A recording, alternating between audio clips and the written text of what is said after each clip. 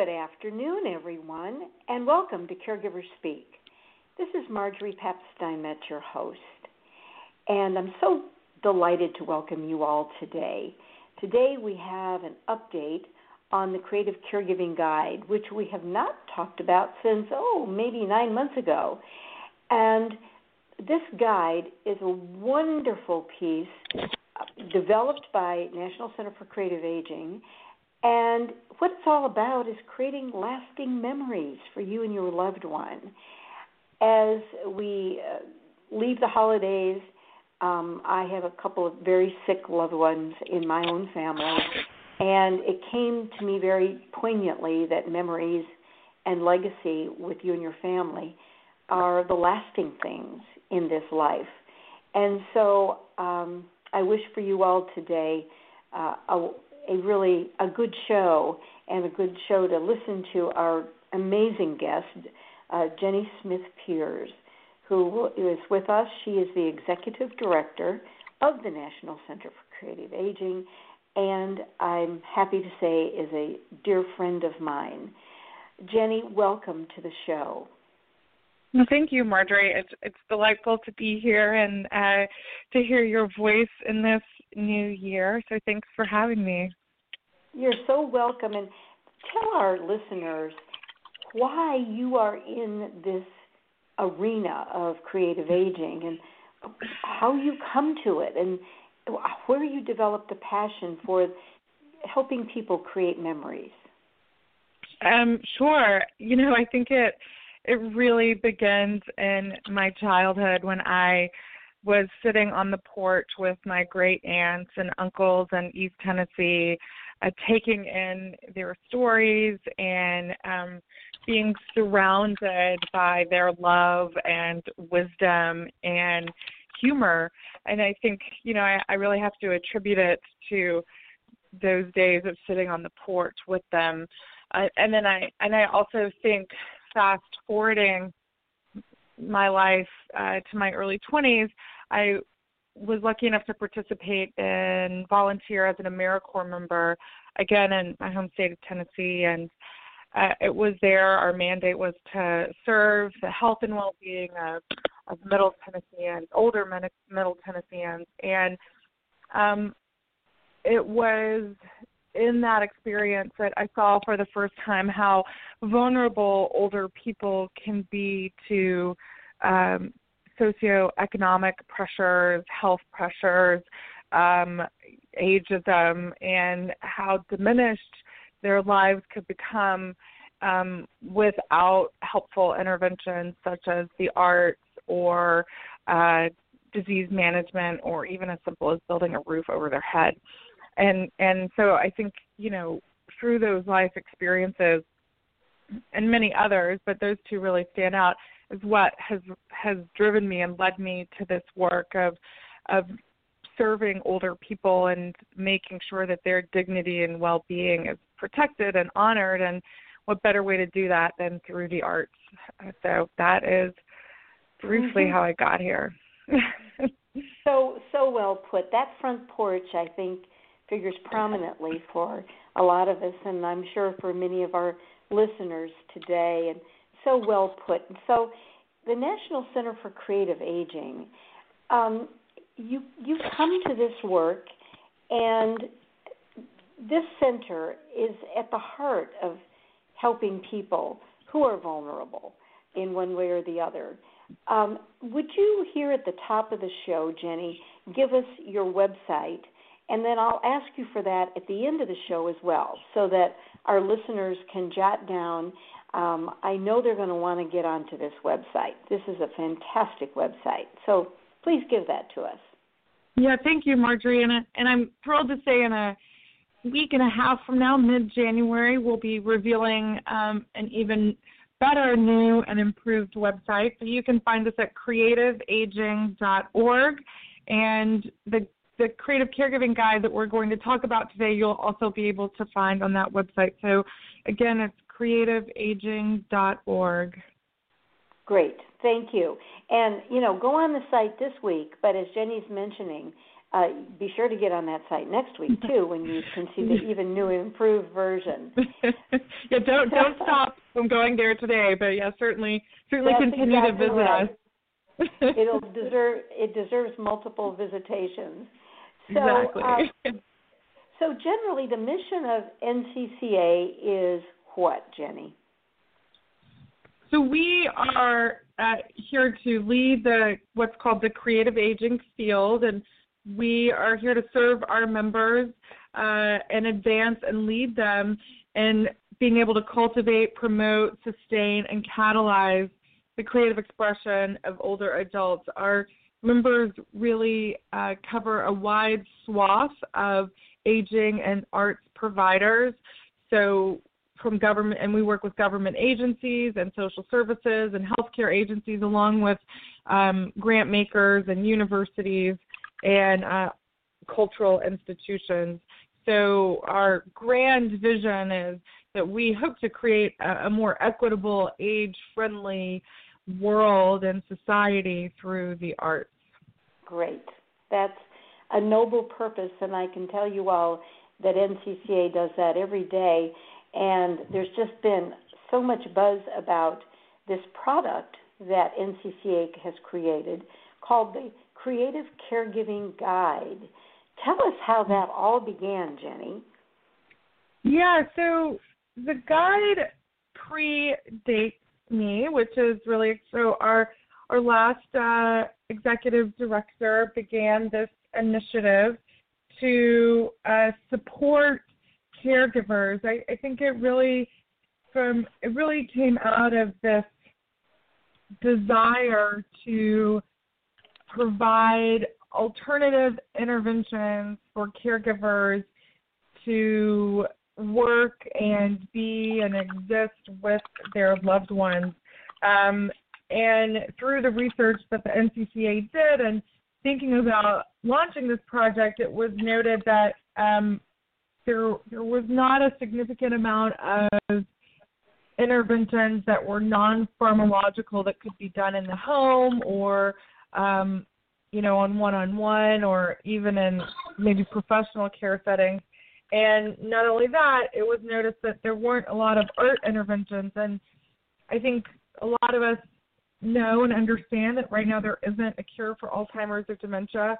And there is, however, research that shows non-pharmacological approaches, such as the art, do help reduce some of the symptoms of the disease. So we thought it would be great to create the caregiving guide. So so the guide is really for caregivers, but the effects and benefits also go to their loved ones.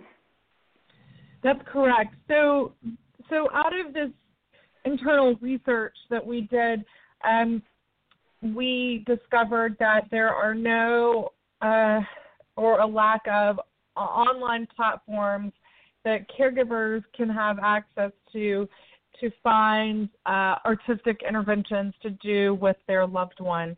Yeah. So we created this free online platform that allows caregivers to go in and learn how to do visual arts with their loved one, or do poetry or music. So whatever the caregiver is inclined towards doing, they can look it up on our guide and download a lesson plan or a video, a how-to video, and to do this with their partner. That is really terrific. When I think back to my own caregiving, so much of the tools and resources were outside the home. The caregiver I had to get up, I'd get dressed, I'd go out, find somebody to take care of my loved one, go out to a seminar, and then not all, sometimes I would get something that I could really use, other times I didn't. But this guide meets the caregiver where they are, where they live, which is mostly at home, and does it with an amazing tool. Now, is it easy to access it? Sounds like it is. Yeah, so again, it's on our website, creativeaging.org, and on the site you'll see the Creative Caregiving Guide, and once you go to that site, you'll be able to log in and for free. This is free for caregivers, and once you open the guide, you'll see a variety of different artistic practices or interventions that you can do with your loved one. There are also our interventions and instructions in Spanish. So we're really excited that it's also a guide that is bilingual. And soon we will have additional interventions that will be ones that you can actually do with your loved one sitting in front of the computer. Oh my gosh, this is just great.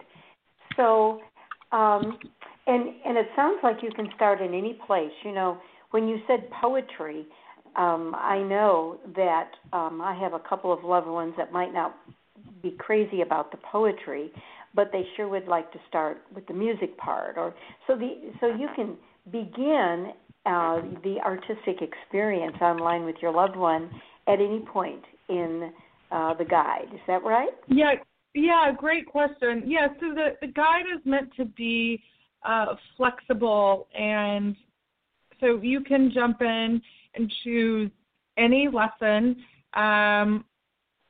at any skill level that you want. And the guide is meant for people who are not artists. So I'm already hearing out there in your audience, like, I can't do this, I'm not creative, I don't feel comfortable logging in. But the whole point is that it is meant for all of us who feel like we are not artistic and don't feel creative. It is meant to be really simple, exciting ways to connect to your loved one, and not to be taken, word for word. Like, you can really adapt it for your needs and use it as a spark of inspiration to be with your loved one. Yeah. And, I can give testimony to what Jennie is saying. And I would say to all of you, if you like watching a movie with your loved one, if you like listening to music with your loved one, if you like to read the newspaper with your loved one, or read a book with your loved one, or dance across the room, this guide is for you. That's how artistic you have to be, is if you just enjoy those things as a regular person. This guide really engages you where you live and where you are. So let's go back, Jennie, to the primary audience. Now, this is something for the family caregiver and their loved ones. Could a professional caregiver, someone like a nurse, for example, because sometimes we have those people in our audience, nurses and doctors, could they use it in any way, shape, or form? Yeah, I'm really glad you asked that. So we are transforming the platform where it will have the ability for nurses and doctors and CNAs and other healthcare professionals to access it through a different, portal. So they will have, it will be more of a subscription-based service for these professionals, and will allow them to have access to other materials so that they can bring this into their healthcare practice. But we do encourage these wonderful men and women on the front lines to help us spread the word of this to people who are newly diagnosed.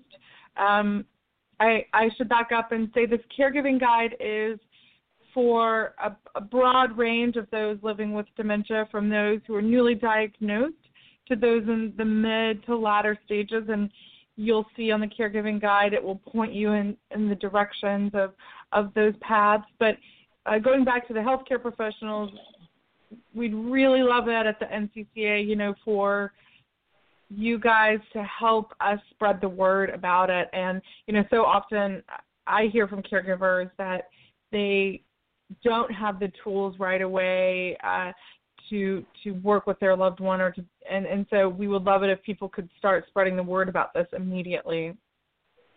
Great. Well, I hope that this radio show, and for those of you listening, as you know, we always provide an archive after the show, which will be on my site, mycaregivingcoach.com, on eCareDiary.com, the people that support this show.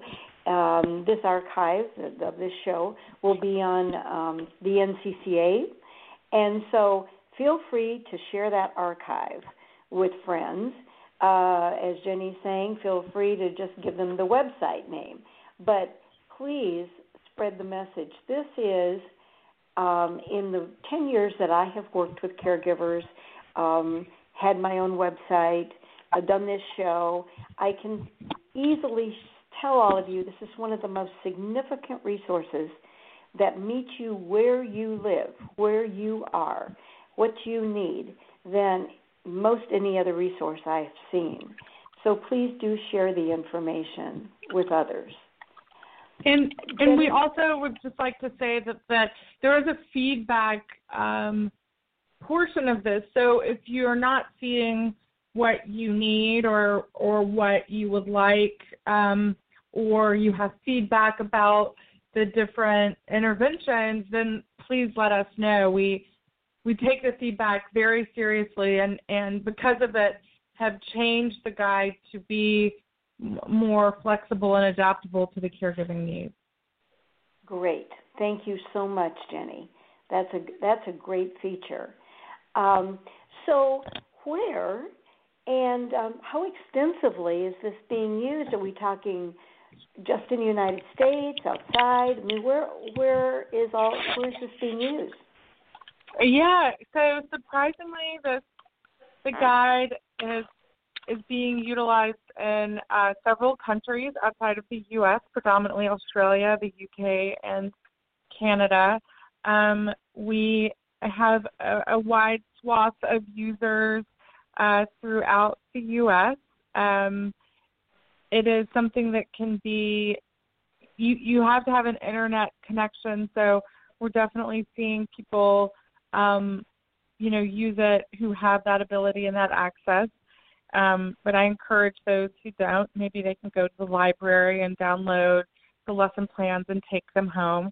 And so we're also seeing a high use of our bilingual interventions as well, which is really exciting to see. So currently we have 3,000 subscribers, and I would say every day, a quarter of them are accessing it and using the guide. So we hope to just keep increasing that number and that exposure to other populations. Great.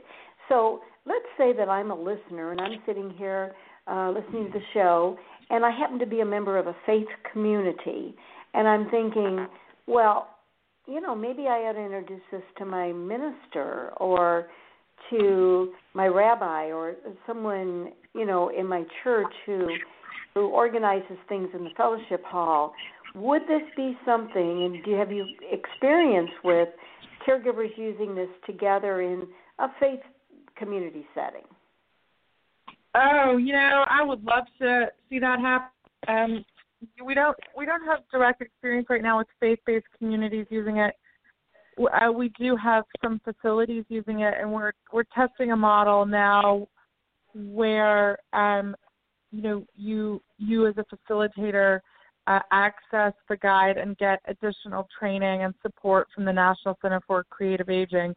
The guide is really meant for caregivers, and if someone is interested in facilitating a whole group of people using it, then we have a different way, we're building a different way of accessing it and supporting those facilitators and those facilities, so that it really is something that is a tool for them and becomes embedded in that community. So we would love faith-based communities to use it and to reach out to us about that so that we can help them facilitate these programs. We are using it with early memory loss programs here in Washington, D.C. We're piloting it with them, with a group here in D.C., so we're really excited about that. But, yeah, it's certainly available for groups to use, but we really reach out to the National Center for Creative Aging to talk to us about how we can best support them through this guide. Terrific. So I'm in a community I think could use this. So would I just go to the feedback form that you mentioned in the Creative Caregiving Guide section of the website and just say, I'd like you to give me a call, or here's my email or my phone number, and please give us a call because we'd like to start such a thing? Well, I think even before you register for the Caregiving Guide, if you're a facilitator at a facility, to reach out to us before then, and you can do that at info@creativeaging.org, and then we'll be able to get back to you and talk to you about the different ways that we can work together. Yeah. So that's info@creativeaging.org. That's right. Mm-hmm. That information. Great. So tell us about the success stories and the kind of feedback you've received from caregivers thus far, Jennie. Sure. I think, some of my favorite stories that I hear about the guide come from people who are looking for ways to reconnect to their loved one. They both have felt isolated from each other and are looking, for new ways to communicate and to be together. And one story in particular, her mother was very physical and very in a really unpleasant way and really agitated a lot of the time. And she told us that she was really desperate for ways to be with her mom and to also have a little bit of respite, but she was desperate to connect to her again. And her mom was probably in the mid to latter stages. And she found out about the guide, and she knew that her mother loved painting, but it had not been something that had occurred that she should do with her loved one.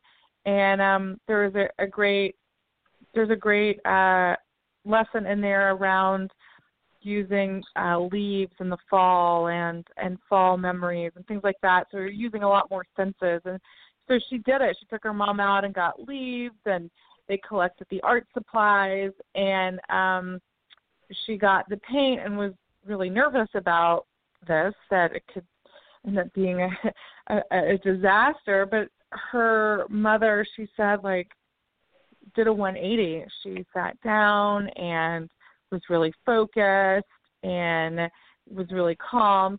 It just changed her whole demeanor, and they could be together again in this new way through the art. But it was really moving to hear that it brought this kind of peace and connection back to their relationship. But I think that the thing that is really interesting to me is that she had never thought about using painting, despite the fact that she knew her mother liked to paint. It just had not seemed something that had really occurred to her. And so I think that it's really easy to overlook these things in our relationships when so many other pressures are mounting, and we're stressed out about caring for them, and also just dealing with the fact that they've changed so much that how could they like painting again? But I think the arts are just this incredible, intuitive way to connect, and it's such a bedrock of who we are as human beings. So I was really moved by that story and the change of what happened between them. That is an amazing story. You're right. It illustrates so many things that sometimes the answer forward is right in front of us. And we look at what our loved ones love to do or used to love to do and find an opening there. The other piece you mentioned is that whole sense of creating a normal space where you can both be mother and daughter or husband and wife or whatever, and recapture that space. If for only a while, at least it provides that respite. So lovely. That's an amazing story. And I know you have many more like that. That is the tip of the iceberg. So, Jennie, what are your future plans for this guide? Take over the world. I mean, it could go forever. Yeah. Well, I think we've gotten a lot of feedback about it, and some of the things we're adding are more basic warm up intervention. So as an example, like just spending time reflecting on that statement you just made, what did our loved ones used to do, and just spending some time reflecting on that and realizing that imagination is still possible with their loved one, and tapping into that imagination. There's just a world of humanity still left in this person. So for our future plans, we really hope to continue to add more lessons to the guide, lessons that you can download and do offline, but also lessons you can sit in front of the computer and do actually with your loved one or do with your iPad or phone. We also are hoping to pour this into healthcare systems, so it is a tool that is given immediately to people who are newly diagnosed. There's some great research out there, especially around theater and improv, that shows those who are newly diagnosed and take part in acting or theater games have better word recall than those who don't, who are newly diagnosed. And, there's also a lot of great research around these other arts-based interventions, too, that just show the true value. So my dream is to continue to add more bilingual, but we are talking to Gallaudet, which is a deaf university here in DC, and I'm hoping to add some modules that are actually in sign language. So I know that would so the idea is how can we continue to make this more and more accessible to all populations, and especially caregivers of all sorts of caregivers, and yes. And then also, how can we continue to bring it to healthcare spaces as an intervention until a cure is found?